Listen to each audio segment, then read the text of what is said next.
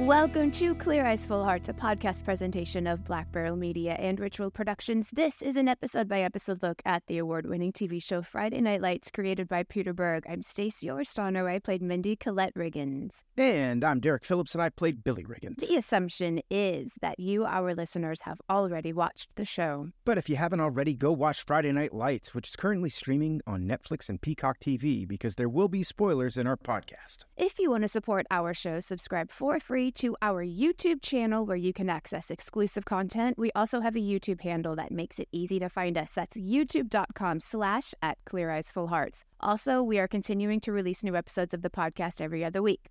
That's right. So join us as we recap all your favorite episodes, chat with amazing guests, and answer your questions. Email us everything you want to know at cleareyesfullheartspod@gmail.com today. We are talking about Season 5, Episode 9, Gut Check. It was written by David Hudgens and directed by Chris Iyer. This synopsis from NBC reads, Coach Taylor threatens to suspend Vince, Becky starts a surprising new job, and Tammy and Epic grow closer.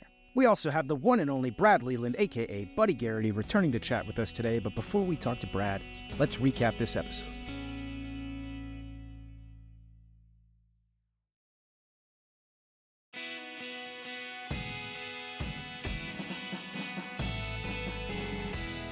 To start off, I need Vince and Luke to chill. I want to put them in one of those ice baths together.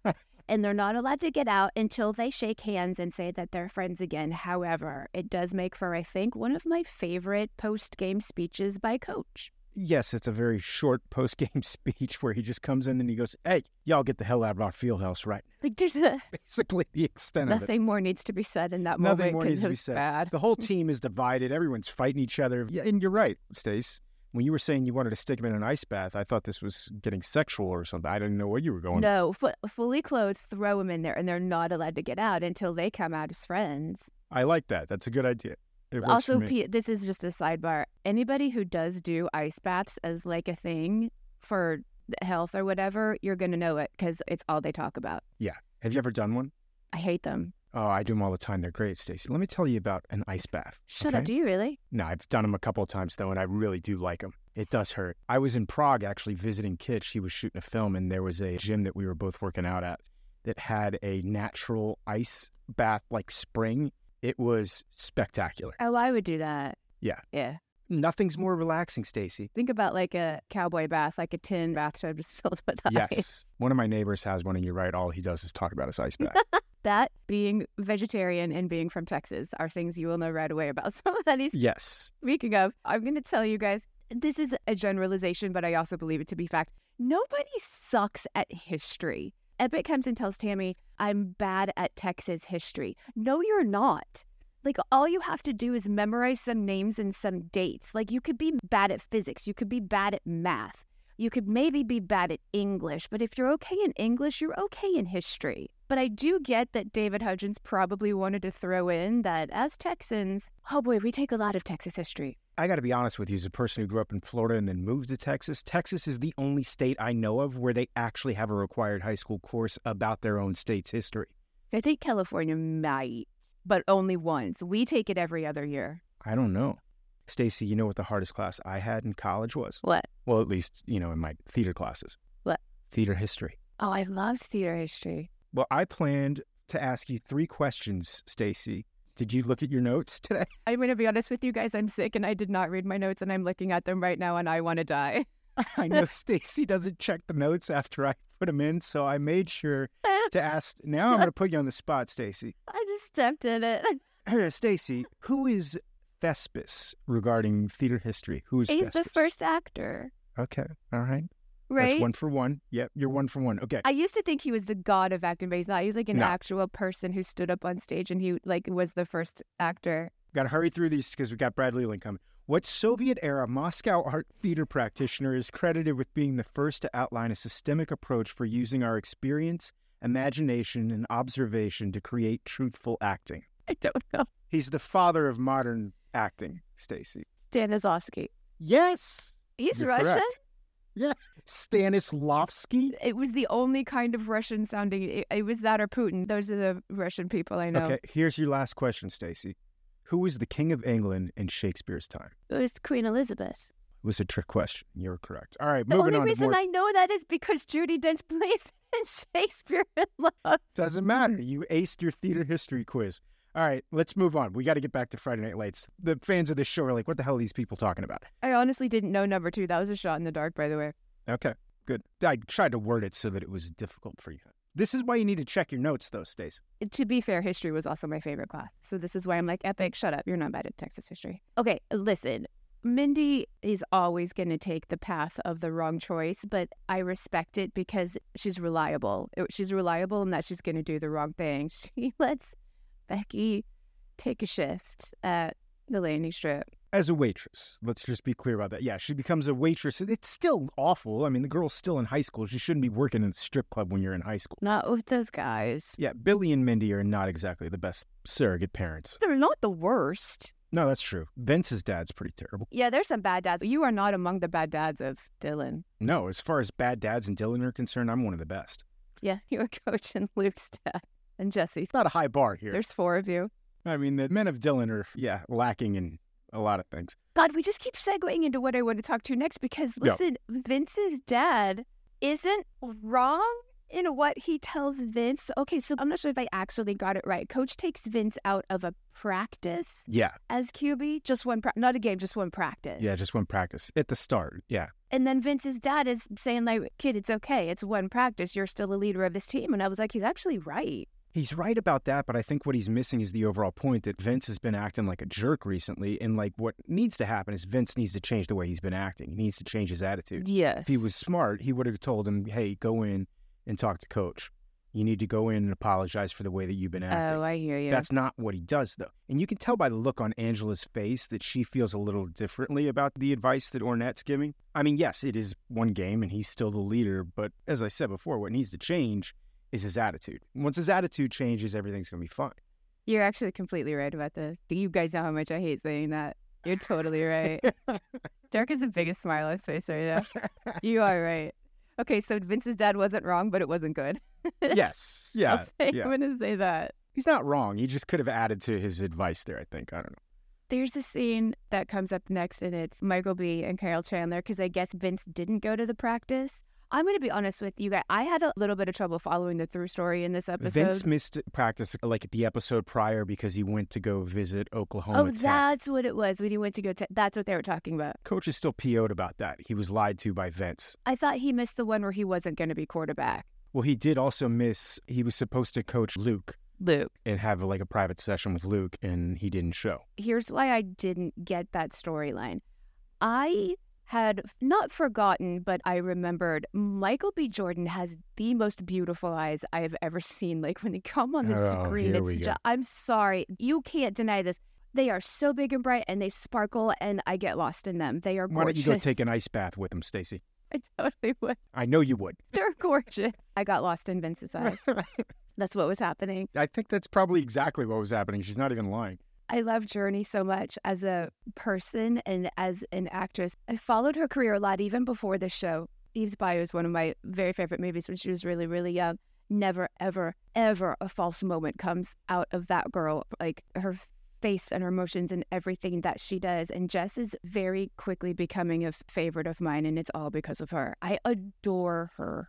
I was just watching the scene going, oh, like, did someone needed to come at Vince. And I'm glad Jess came at him this way. His ego was getting out of control. Hopefully, once, the dust settles and he calms down a little bit, he'll take what she's saying to heart. And you're correct. Journey's fantastic. I think you're right, because it could only be his dad or her that he would maybe listen to in this moment, because he's not really listening to Coach. Yeah. I mean, sometimes you need that in life. You know what I mean? Someone who's on your side that'll literally shoot you straight, You've done that for me. Yeah, but I mean, I think that's what good friends do. Yeah, that tough love. I feel like you've done the same to me. Yeah, and it's a little bit like our friend Lily the other day asked me a question, and I was like, right now, do you want stock best friend response, or do you want some harsh truth? And she was like, harsh truth, let's go. And I was like, great, here we go, because I was ready to do either. Yeah. Great. Sometimes you need that, because I think sometimes in the middle of whatever situation you're in, you can only see things from like a myopic perspective. Or sometimes I'll be the best friend and be like, you're right, that was terrible. I'm sorry. Yeah. That's it. Yeah. Okay, so Matt and Julie are in Chicago. I guess they've spent a weekend together, like having fun and doing all of these things. And then she's leaving or maybe not leaving and whatever. And then they kissed. And it was like, I've been wanting to do that this whole time. And I had just assumed they had been doing that from the get-go. It's interesting because all I could think about in this whole entire scene is that they're shooting in downtown Austin. Oh my God, I recognized it. Yeah. I recognized that railing. Yeah. Because there's an ADR place right behind where that railing is. So they're shooting in downtown Austin, but it's also the middle of June. And poor Matt and Julie and all the background actors in that scene are having to wear winter coats because it's supposed to be fall in Chicago, but it was probably like 95 degrees at night. This is the kind of stuff when you're an actor. Yeah, it takes you out. You're like, God, that sucks. Yeah. I know exactly where they're. It's right off 6th Street. I know exactly where. Yeah. They did get a truck that said Chicago Tribune on it, though, to go in the back. So, that's impressive. If you notice in the background, there's like a guy dressed up in Chicago police uniform, and then all the license plates are Chicago. Good job by our art department. Nobody would know, but... Yeah, we know. Yeah. But don't you think, I just assumed like they're in his place and she's there, that they would be like, rekindling old flames, but they weren't. And like, listen, I'm impressed at the restraint of the two of them that's the first kiss. Yeah. I was impressed. Yeah. Good for them. Maddie's growing up a little bit. Maybe. I don't know. I like Coach when he's like boss coach. And it's what you're talking about when you have to give tough love. And this is different because it's tough love given to a student of yours. I don't think I could do that. I am a teacher, but I could never talk to my kids. I just don't have it in me because I have the voice of a 12-year-old anyway, and people don't take me seriously. But like, they like to sit down and like give them the what for. I sort of wish I want to take on a little more of that. Yeah. Coach has that. Yeah, 100%. This is a great scene. I forgot, when Vince is in Coach's office, I forgot about all this drama. I really did. This is what's fun about going back and rewatching the show. Vince fooled around, and now he's finding out. And Coach ain't playing. He's finding out from boss Coach. Yeah. Coach ain't playing. He can be scary. Yes. In a good way. It's scary because they need the lesson, but like, I want to have that. Okay. Are you ready? Yeah. Epic. Was not expecting this at all, and like our friend Lynn is in there too, but she got her hands on Tammy, and like that you can't do it. That whole scene escalated quickly, and once again, this is another one of those storylines I didn't remember that's where it went. You know what I mean? I had no clue. But the minute she puts hands on Tammy, then Levi, the principal, or the He's principal, yeah. He's principal. Levi has to then come in, and cops have to be called, and it's a whole thing. He has to, right? Like, even though Tammy's like, it was an accident, like, it was an accident that it was to her, but it probably would have happened to Lynn's character if it wasn't her. We never find out either if she actually stole the money, but I think it's kind of safe to say that she probably did. Oh, I'm going to talk about that in a minute because I have thoughts. Okay.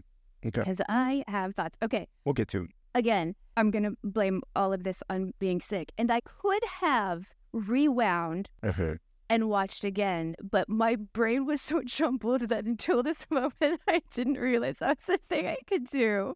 Did Coach say to Jess when she's crying in the locker room, which is already such a weird, like, I already felt uncomfortable for Coach because that's like his locker room and his safe space, and there's a girl in there crying, and he's like, oh God, what do I do? Yeah. Did he say, I have $2? Daughters. I have 2 daughters. I was like, is that some sort of inside thing that they have that I forgot about? No. Because Jess is like, yeah, I totally understand. I get your $2. And then she's fine. Oh, boy, guys. This is what I have to deal with. I apologize right now for this entire episode. It's all my fault. Stacy's got walking pneumonia right now, so we're cutting her a little slack. I really do. No, he says daughters. It is a great scene, though, because as you said, Stace, there's that awkward moment where you've got this, she's completely and totally out of place. You got a girl in the men's locker room crying at the start of the scene. Crying. And it starts off a little bit like a scene in maybe A League of Their Own or something. No crying in baseball? Yeah, because he looks at her and there's a kind of perplexed look on his face where he goes, are you crying? What do I do here? Yeah. But then you see this really sweet side of Coach that comes in where he basically tells her, things are going to be all right. And then he doesn't 100% say it, but it's basically implied when he says, I've got 2 daughters. Oh, boy. That I know what this is. I know what you're going through. I've experienced this. This isn't my first rodeo being around women. And without saying it, he's kind of saying, my door's open if you need to talk. And I've got $2 and we can go buy a Kit Kat and a Snickers bar. I kid you not, Derek. I thought it was I have $2 and they were going to walk over to the candy machine and get candy. I 100% am not kidding. I apologize to David Hudgens right now. I don't mind that. if that's how it ended. I swear to God, I thought that's what it was. Yeah. I also love that he kept that respectful space between the two of them, and he didn't go over to try and touch or hug her, but he's like, locker room and you, and I'm just going to tell you, like, I'm here. It was so exactly what Coach Taylor would have done in that moment. It was a really good scene. Great scene. $2 aside. It was a really good scene. Okay, in Chicago, do you agree Matt's place is kind of awesome? That loft? Yeah, it's way better than any place that I lived when I was living in, like, New York City. I would live there now. Yeah, it's not bad. Way to go, Maddie. You and me. Yes. On the bed, talking about the babies is hands down my favorite scene I have ever done with you. This is one that's on my reel still to this day. Oh, really? I love it so much. It's a great scene. That was a fun scene. Because Stacey and I improv the very end of that scene where I took the test. What are they called? The pregnancy test. Oh, yeah, pregnancy test. I take the pregnancy test and I kind of like put it in my mouth like it was a cigar. Like a cigar. I improv that. And then Stacey immediately improv the line where she says, you know, I peed on that, right? David Hudgens talks about it to this day, that it's his favorite button that was ever put on a scene. It was a fun scene to shoot. I loved it. But it was also, you know, you got the emotions of, you know, Mindy's kind of like, I don't know how I feel about having a baby. And of course, Billy's over the moon. You're so excited. Yeah. It's also just fun, like crying and laughter and sweet and wriglets. Aside from it being us, it's a very sweet scene. Yeah, I agree. I liked working with you. I liked working with you. Oh, that's the sickness talking. Oh.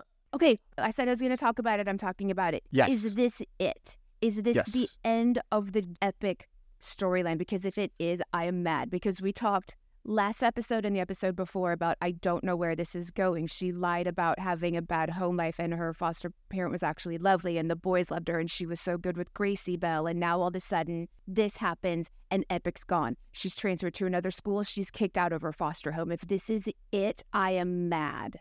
I hear you. And I think that you have reason to be mad given some of the previous things that have happened on Friday Night Lights, as you said, with, you know, Janice from Friends and the murder plot and Austin Nichols being brought in and Santiago and all that stuff. But I'm of the opinion that this is exactly how the writers wanted this storyline to end. That this was intentional, that it's abrupt and it's like, wait a minute, we just got to know this person and all of a sudden they're just gone. I get that for Tammy. Like, she can't help anymore. Yeah. We've seen Tammy up to this point, you know, totally change the trajectory of other kids' lives, specifically Tyra's. But the intention on this one was to show that you can't save them all. I think that's what this was. I'm not mad at your thought there. I think that this happens abruptly. She's just gone. And just like life, that happens sometimes. If that's the case, I hope I see a little bit of it resonate in Tammy later. And again, I don't know because I haven't seen it. Now, that's a problem that I will agree with you on, is all I think that we see is this little moment afterwards with her and Coach where she's distraught and she's like, I tried. And he's like, hey,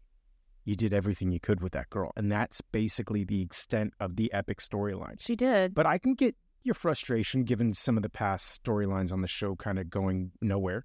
I wrote down all of the storylines that went away, and I've decided there's like a room of FNL lost souls, and Epic slowly walks into the room and Joy's like, yeah, Santiago and volleyball and Austin Nichols and Janice from Friends. They're all waiting for her there with open arms.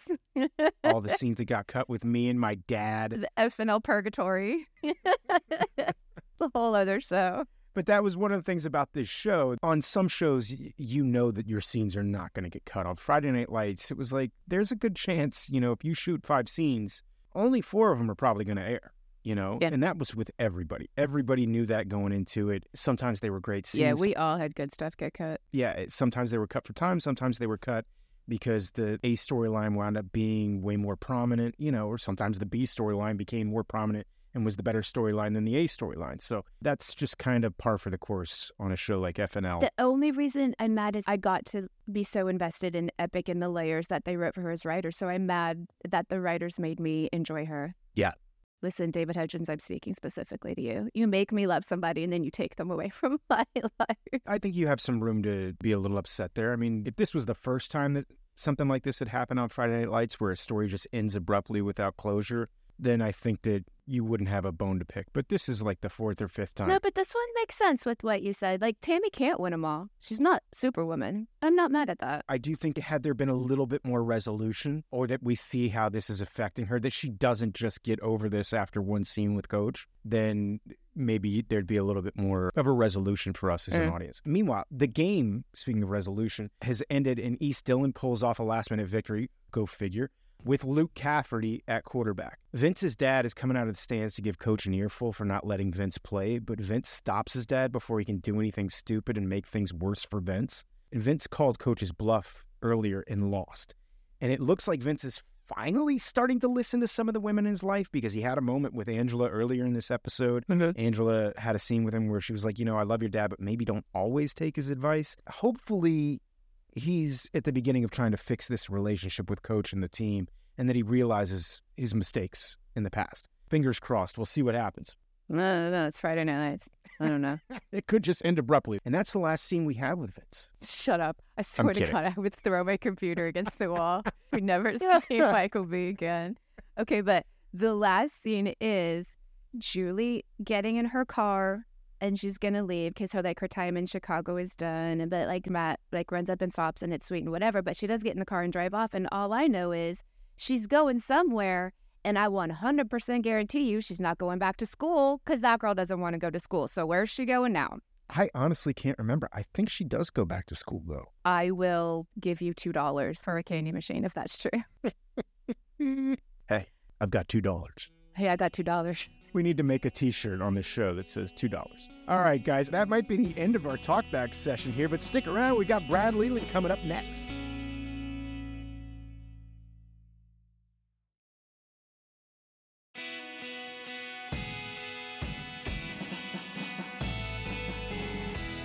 Ladies and gentlemen, we are thrilled to have Brad Leland back on the show, our returning champion. So the last time we had you on the podcast, well, frankly, a lot of things have changed since then. We are now East Dillon Lion fans. Buddy's been divorced. He's lost his car dealership. Lila went away to college. Bud Light moved back from California to live with you. How are things going for you in your part of the world, Brad? In Buddy's part of the world or in my part of the real world? Both. Yes. Well, I don't remember what Buddy was doing at that time, but Bud Light was okay. He was okay until last week when Derek broke him. Yes. Billy broke him. Oh. Jeff Rossick, we've had him on the show and discussed how he had a torn Achilles tendon that actually happened to Jeff. And then they had to write something into the show to make it so that the actual actor, Bud Light, was injured on the show. But Brad, talk to me about what's going on with Buddy Garrity in this 5th season. In the 5th season, I think I'm happy, except for the fact that the writers and producers will not let me have a girlfriend or a date. Did you ask for it? Well, yeah. I said, does Buddy ever get to be, is Pam come back, or you take anybody out for a date or something? Oh no, you're going to pay for your transgressions. Wow. But I didn't, it was kind of fun at the time. Whatever they gave us at that point was really good stuff. And yeah, man, and the way that matched my real life when Bud Light got hurt was crazy, because that's exactly what happened to me. I was on the state championship team, but my leg was in a cast, and so I didn't even play, and yet I was a part of the team. And so I didn't know that. meant. Oh, yes. When he tore his Achilles, I ran up to him and he said, are you hurt? And he goes, yeah, I'm hurt bad. Oh. And that flop thing was happening. And the coaches, everybody, we were all standing there. He's, oh man, that's Achilles. And they knew that night that he was going to have surgery. So immediately I was free, because we're going to lose our whole storyline with Buddy teaching Bud Light to come back from being an idiot. But he's going to do it through football. And, that's how he beat the drugs and come back to being a good person, because he's going to be a football stud. Well, this worked out even better, because it showed them he could be part of the team without even playing. And that's what matched my real life. And that was ironic and cool. But during the process, we thought he was going home because he's going to have to have surgery.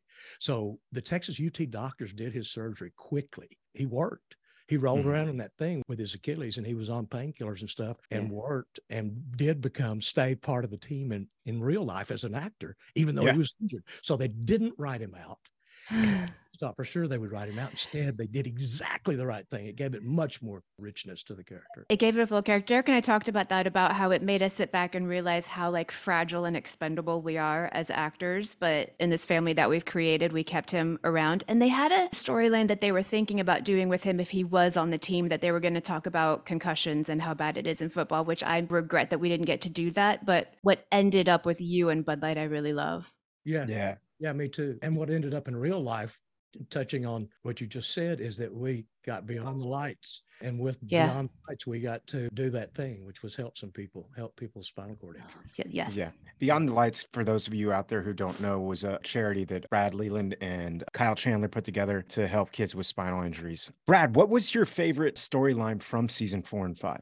Do you realize I'm 68 and I'm Are you really? Yes, and I know I look like I'm about 80. Right? Hey, would you date me? No, I'm shocked. I can't remember. We're wearing red now, and we're Lions fans, which was hard for all of us, but now we love it. I got it. So it's Dylan. So that's where you really learn he's loyal to Dylan. But when Dylan loses and it gets destroyed by those horrible McCoys and all their people, Hatfields and the McCoys are ruining Dylan. The bottom line is Buddy's going to follow the coach anyway. I was thinking this is so cool because I get to leave them and we're going to go do this exact same thing because we're doing it the way it's supposed to be done, not like those guys. So we're going to win. And then, of course, he gets to go completely back to Dylan, which is another perfect thing. Yeah. I mean, in the very end, that's one of my favorite scenes from the show. Is it's like all is right with the world. Buddy's back in his golf cart, cruising the Dylan track and making sure everything's on the up and up. First time I ever had the golf cart, by the way.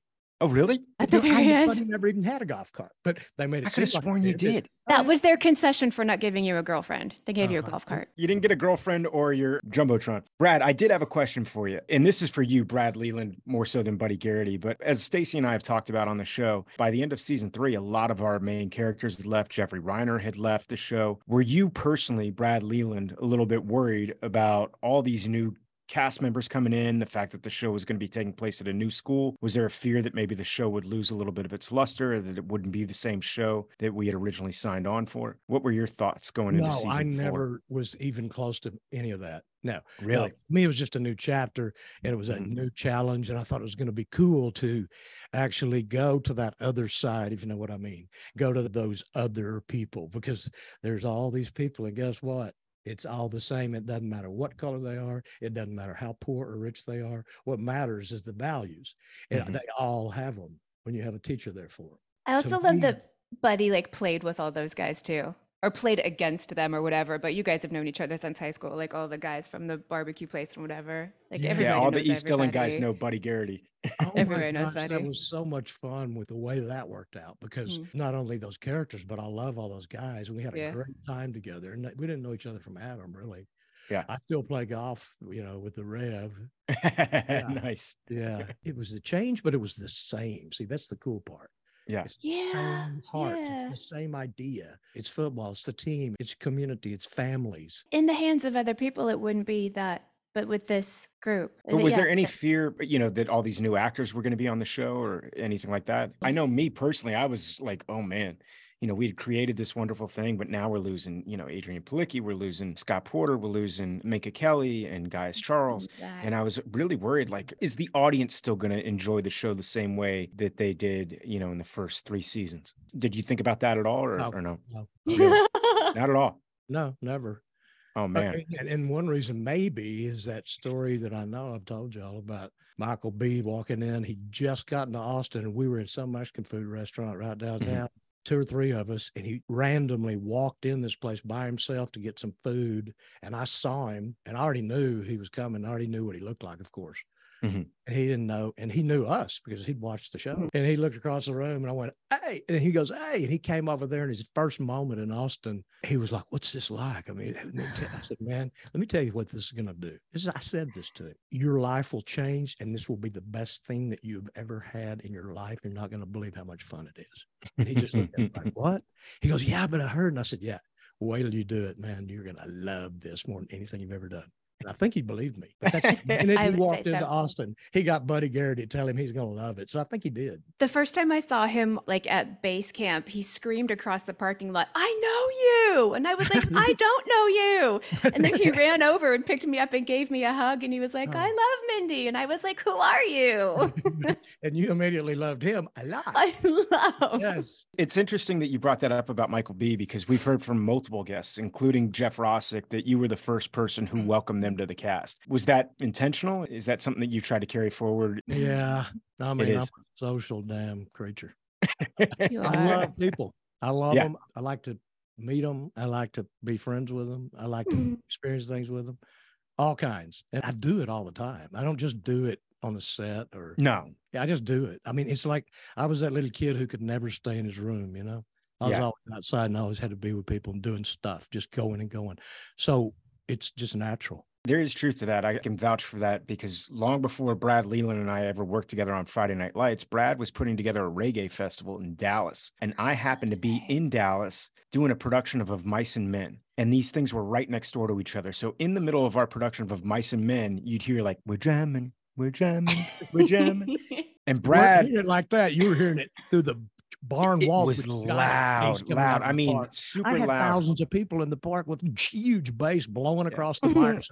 We wound up having to cancel multiple of that production of Mice and Men. Because of Brad. It wasn't Brad's fault. It was just poor scheduling on the part of Dallas Theater Center. You know, they knew that this reggae festival was on the books. But anyway, long story short, Brad would come over every day that the reggae festival was going on and while we were having performances, because we tried to do it like 3 or 4 days. It was like, guys, we can't do the show this way. Somebody's going to get hurt because nobody knows when their cues are coming. The audience is complaining. But Brad showed up. You did have a golf cart on this. Right. I remember this. But Brad showed up in his golf cart. And I remember, I mean, long before Friday Night Lights and me meeting Brad Leland, his buddy Garrity, I had a relationship with him from working on Of Mice and Men and Brad doing this reggae festival. And I just remember having multiple conversations with Brad, sitting outside and be like, "Hey man, is the music too loud? Are you guys doing all right in there?" I mean, it's no, you're pretty good. You're getting better every time. Getting better, baby. I'm getting better. I wish I had a hat. Mark, do you have a hat? Oh, he does. Are you going to do your Derek Phillips? Because I'm wearing a baseball cap. But I just thought of someone I want to do because I've been doing them all the time on cameos. Brad's got a gigantic bar of sea salt almond chocolate. And a baseball hat handed and a baseball cap. Off camera. I'm trying to figure out what's going on here. This is. I have to take these off. Sorry. Okay. Oh, he's taking his headphones off. You guys, I wish you guys could see on this Zoom call what we've got going on here. When we get Brad on the show, he's got like a professional setup. He looks like a professional DJ. Oh, there we go. There it is. That's me. Buddy. Is that me or Bud Light? I mean, the man doesn't know how to wear a baseball cap. There's not a scene in the whole series where he's not like this. Is that Coach? Kyle Chandler. Leave it alone. I want it like this. He really did always wear his hat cocked to the side. It is always cocked to the side. I will say something about Kyle Chandler that it used to frustrate the hell out of me because I wear baseball caps all the time. But when I take my hat off, my hair looks like somebody took a giant turd on it. But when Kyle takes his hat off, the hair is like perfectly coiffed. It doesn't make any sense at all. And it always somehow goes in slow motion. Yeah. What goes in slow motion? His hair? When he takes his hat off and the hair just flows perfectly. And it's like when Ariel comes out of the water in Little Mermaid. That's how Kyle Chandler moves. That'll give him a big fat head if you tell him that. I think he's really good looking, which is ridiculous. He's a decent looking fellow. Hey, I did want to ask you, how do you think Buddy changed since season 1 of Friday Night Lights? What do you think is different about him, if there is anything different about him at all? What's different about him is that he, we all go through pain. And when we do, it makes us better. And that's the bottom line. It was pain that changed Buddy, because in the pain, he learned something about himself. He learned something about everybody and everything around him that he never knew. He also learned what it's like when you aren't a social creature and you have to confront yourself. Something like that. Like that. What would be the main action of the entire thing? It's to feel that pain, to change. We just get better when it's hard on us. It's just like every athlete. If you don't go through months and months of pain and preparation and discipline, then you will not win and you will not get better. And it's for every part of life. And that's what happened with Buddy.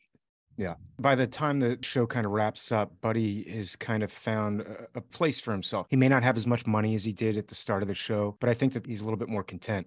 There's maybe a little bit more joy in his life. I Yeah. think so too. And he certainly Yeah. feels accomplishment that, you know, good man, Buddy Jr., he's going to be okay. Yeah. And that makes Buddy okay. Yeah. Because at first it's like, oh my gosh, what am I going to do with this kid? I have no idea what to do. I also think that there was something about, you know, as much as I love Buddy as a character, I think that there was probably a little bit of selfishness on his part when you look at the affair that he had. And I think that he was more concerned about walking around and being the big dog in town. And I feel like some of that's kind of gone in a good way. Oh, by the time that we wrap up in season 5, you know, he's no longer concerned about what everybody thinks about him anymore. And he's taking care of his family a little bit better than he was probably in the first couple of seasons. Opens up space for him to have like the care and be there for Bud Light. We just watched 5-8 where you walk Bud Light, Jeff Rossick out of the hospital and you guys sit on a bench. And there's just a 2-shot of the two of you. And my God, you guys look like father and son so much. It is absolutely, completely insane. The best casting. Well, I loved it. I remember that scene sitting there, and we were both very still. Yeah. And it was good to be that still and to be real. Just to be that relaxed. If there's a false moment, then the camera sees it. So there wasn't. We just sat there and we were still and we were at peace and we listened to each other and looked at each other and did the text, as the French say. There were a lot of times on Friday Night Lights, and I can say this about my situation with Taylor Kitsch, where Taylor and I became really, really close friends. So when we were doing these scenes where we had to play brothers, it didn't feel like it was acting so much. I mean, you and Jeff Rossick really, really hit it off. I mean, you guys got to the point where, I mean, still to this day, I know you guys are very close. I said this before. I know that you have daughters. Is there a part of you that in some way kind of looks at Jeff as like the son you never had? Absolutely. We talked about that so quickly after we met each other. I mean, literally, I think that we might have brought that up when I picked him up from the airport when he had arrived. Because I picked him up. I said, can I go pick up Buddy? Because Bud Light's coming to the set today. He's just got off the plane from LA. He's never been in his life. I said, can I go pick him up? So, oh, yeah, that's good. I said, I want to talk to him because we got this scene and stuff. I want to meet him. So when I picked him up, we just immediately started talking about stuff. He asked about kids. I asked about his parents. He said, yeah, his dad had left when he was real young and all that stuff. Yeah. And I had girls and I have a boy. Not that I regretted it, but I just said, oh, well, then you could just be my fake son. He's like, well, yeah, you can be my dad. You know, it's like we started at the beginning. And also it's carried over into that deal where it was kind of like I got to be his mentor, like Barry Corbin got to be my mentor. My job, I felt like, was to make him so comfortable that we could just act. And he was a great actor. I could immediately tell he was very talented and smart. And I think maybe some of his nervousness went away. That's what I wanted. I wanted to have a relationship with him and his nervousness go away. But answer your question, heck yeah. And we still do. Yeah. I've said that. I've said it's like, yeah, he's like the son I never had for sure. There were a lot of times too on set. I mean, especially after his injury where, I mean, you were basically not responsible, but you took it upon yourself to make sure that he got to and from places. And then when there was like a cast get together that, he had a way to get there and, he'd get there on his little scooter. Yeah, this was before Uber. So Brad, I mean, you guys were pretty inseparable for most of season 5 from the time he got on there. I had said on the show that I thought, in some respects, Jeff was like the son you never had, but I wanted to make sure that I wasn't just projecting that and that, because it felt that way from an outside perspective. It's kind of funny how that blends over. Yeah, it is, isn't it? It is. They go, oh, it wasn't acting. It was just you. Yeah. Well, you have that with Taylor. I have that with Annie too. Like, that's my sister. Me and Kyle. Yeah. We spent the time. We did everything. We still do golf, everything. Yeah. We were hanging out all the time in real life, doing pretty much the same thing we were doing. Show, except we weren't fighting, and I wasn't trying to control him. Other than that, it was pretty much the same. You guys do bicker in real life, though, but like in a fun way, like a married couple. Yeah, exactly. You like to poke at each other, or it's like good friends do. Oh, the story, I don't know how many times it's been told, but one of my favorite stories in the world from that show, it has to do with Kyle. I got to give this guy some extreme credit, props, and every other word you want to use for it, for being at the state game and having 105-degree fever and working all that day and screaming and coaching and running and going back and nearly dying in his trailer and doing it for 12 straight hours. And it was dangerous and no one knew except those who knew it. I mean, he had bad bronchitis. I was like, all right, this is what we have to do. I've seen it happen before, of course, and I probably feel like I might have done that, but not really, not like that, not like when you're the leader. And we only have that thing for one day, and you cannot, you can't pay for another day. And if Kyle's sick, well, that not only shows the strength he had as an actor, but as a person, and how your body and how your mind can overcome what's perceived to be a disease, but you can fight past it in certain ways. Yeah. For those who don't remember, at the end of season 1, we hit Texas Stadium, the old Cowboy Stadium, and Kyle was, sick as a dog. It was bad. And I know we've talked about that on the show, but I mean, just to watch him go through that day. And not complain once. Never. I was going up to him going, how are you doing this? Man, I don't want to talk. I can't talk. Brad, shut up. I'm going to be super honest. I have bronchitis right now, and Miranda, our producer, and Derek have had to listen to me complain about it for like 20 minutes. I am no Kyle Chandler at this podcast. Well, that's okay. Hey, guess what works for that? You have a red onion? Do I have a red onion? Chop up some red onion and pour honey in it in a jar and leave it 12 hours. The red onion and the honey will mix into a very watery mixture. And then you drink it, and it is not nasty tasting. It tastes like honey that's got a little spice to it, and it will help you. It will help your respiratory system, your throat, your everything. I hear you. You don't want to do it? I hear you. Do it. Do it. Probably.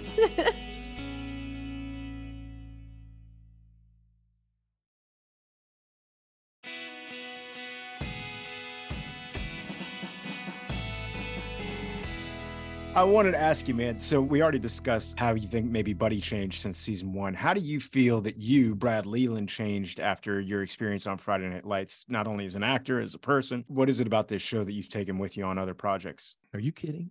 I'm serious, man. Everything. Yeah. You just think about it. Yeah. Everybody's career, everybody's everything. Plus, we get gigantic residual checks forever. Maybe. We may not. That's what they're trying to You're take getting away gigantic residual checks on this? I'm not. Do we? I did for a while, but not so much anymore. How many years did you get them? Big ones. Oh, big ones complain. For the first couple of years. I wouldn't complain. I mean, these aren't those ones that come in that are 1 cent or, $12.44 or something. No. That was helpful. I mean, it did not hurt. No. But don't you remember this was also a time where people used to rerun television shows? They don't do that anymore so much. Yeah, we were on everything goes to streaming. So the money that we get on streaming is minuscule to, next to nothing. But yeah, there was a point in time when they would re-air Friday Night Lights on USA Network, and we got paid really, really well for that. We got paid really well when it was on ESPN Classic and all that stuff. But now that it's on Netflix and Hulu, like that, not so much. That's a whole nother story for a whole nother day. That's a different podcast. Yes. Inevitable truth is that eventually they will take it all away from us because streaming it will all be streaming. Mm-hmm. And unfortunately, that's just the truth. I hate to say that. I don't see how we can stop them at this point. Okay. I mean, we can do everything in the world, but I don't know how you stop those people. But I wanted my children to have their inheritance, which is 200 shows or however many I've done, and they're supposed to get paid for them. And they're going to be streaming, and they're not going to get, I think they'll take away the pennies. Yeah. I think they'll just say you don't get any ever again because we don't need you. Sorry, I got political. Never mind. No, it's all good. I think what they're doing is the same thing that they did with the music industry. Yeah. Okay, it's a downer. Just go back to happy FNL. Where were we on a question? The question was, how do you think you've changed since Friday Night Lights? Like, not just how your life has changed, but how have you changed going forward as an actor, just in general? Well, I've tried to take those things we learned that Pete gave us the freedom to do. I mean, they tried to teach us that type of thing in college, but it was just so pushing against the old classical thing that we've been learning. We're learning that at the same time. We're learning this new way. And then suddenly Pete takes it to the limit and just goes, okay, say it. Say whatever you want. I mean, this was a great script. And just like we always say, sometimes we said it exactly like it was, and sometimes we didn't. It didn't matter. The truth came out because we said it. We got to the bottom of the scene. We knew what one verb was, the main action. And as long as you know that, that's all you have to know. And so I try to take that with me from that show for sure. Just take that being free. And, I think also that on every take as an actor, I think I learned this, and I'm trying to do this now. I think it should be a struggle on every single take until you stop doing them. And it should be a struggle on the last one. And if it's not, then I don't think you're doing your actor's job, because it's our job just to sit there until it becomes true, just like Jesse Plemons does every single time. Every time. Yeah, that was something really fascinating that I saw early on in my career. I think that there was this idea when I was younger that you work to the point where you get it. and then it's right, and then it's good, and then you repeat that over and over and over again. And as I've gotten older, it's not so much about that there is a right way per se. It's just trying to find something different on every single take. So yeah, Not something trying to true. force something different, but being open and free to recognize that something different is happening and reacting to that something different happening, not trying to avoid. And that was something that for me on Friday Night Lights was something that I think I learned. I think I thought that there was an end game, and I don't believe anymore that there is an end game. I think it's just you keep working until they move on to another scene. And you Yeah. keep accepting new stimuli and don't try and shut out what's being given to you. Just accept it and change, and feel free to change.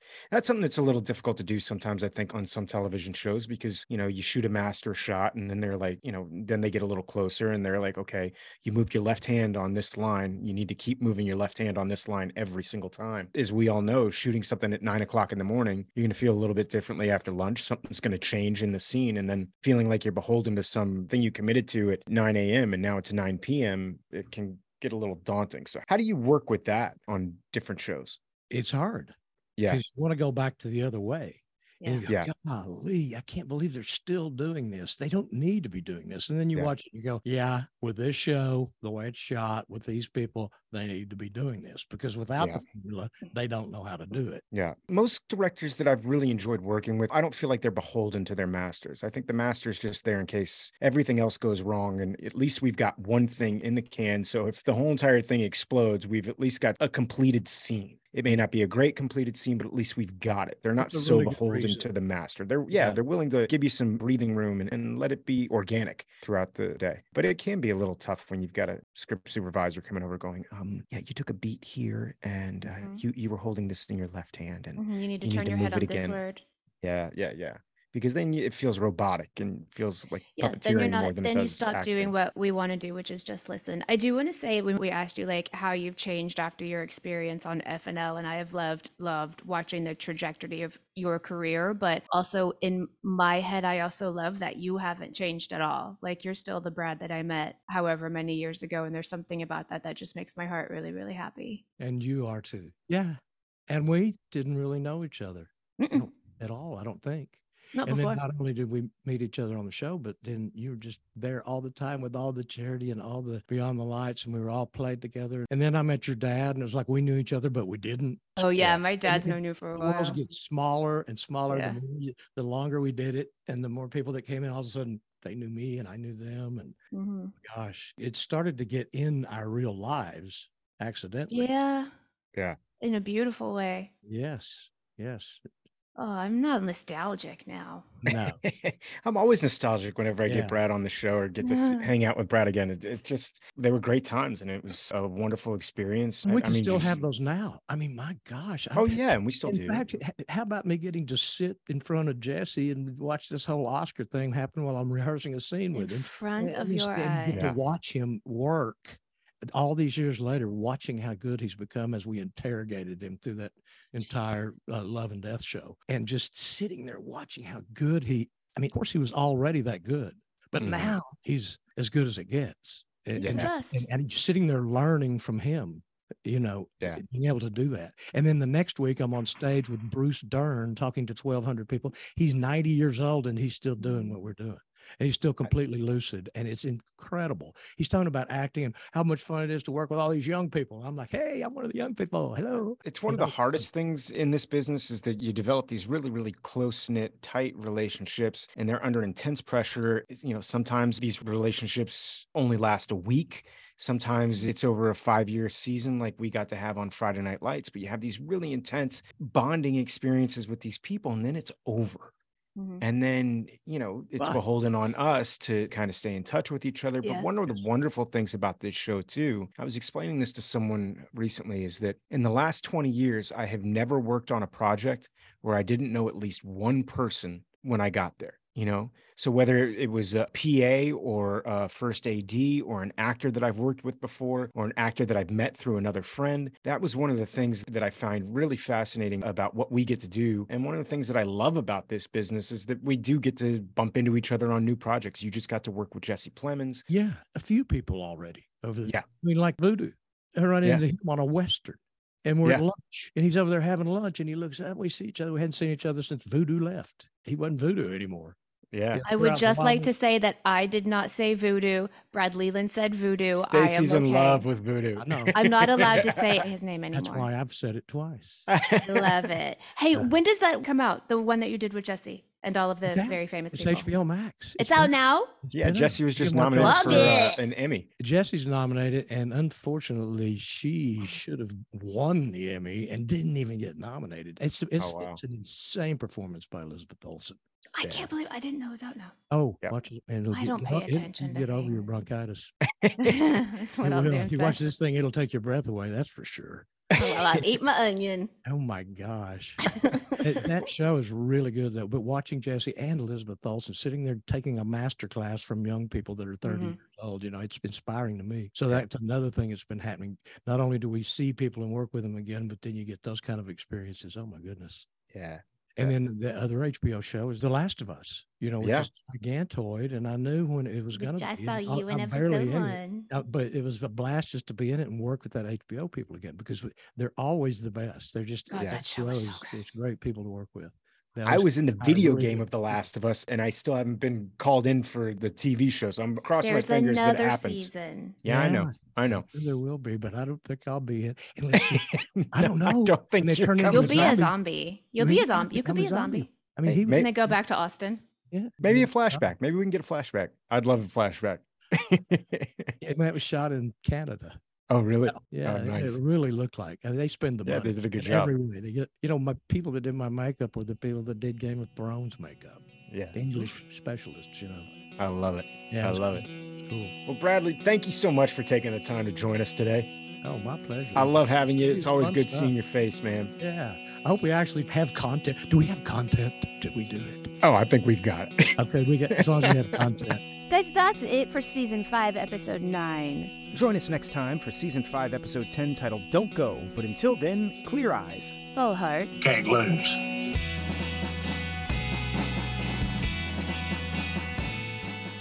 Clear Eyes Full Hearts is a podcast presentation of Black Barrel Media and Ritual Productions.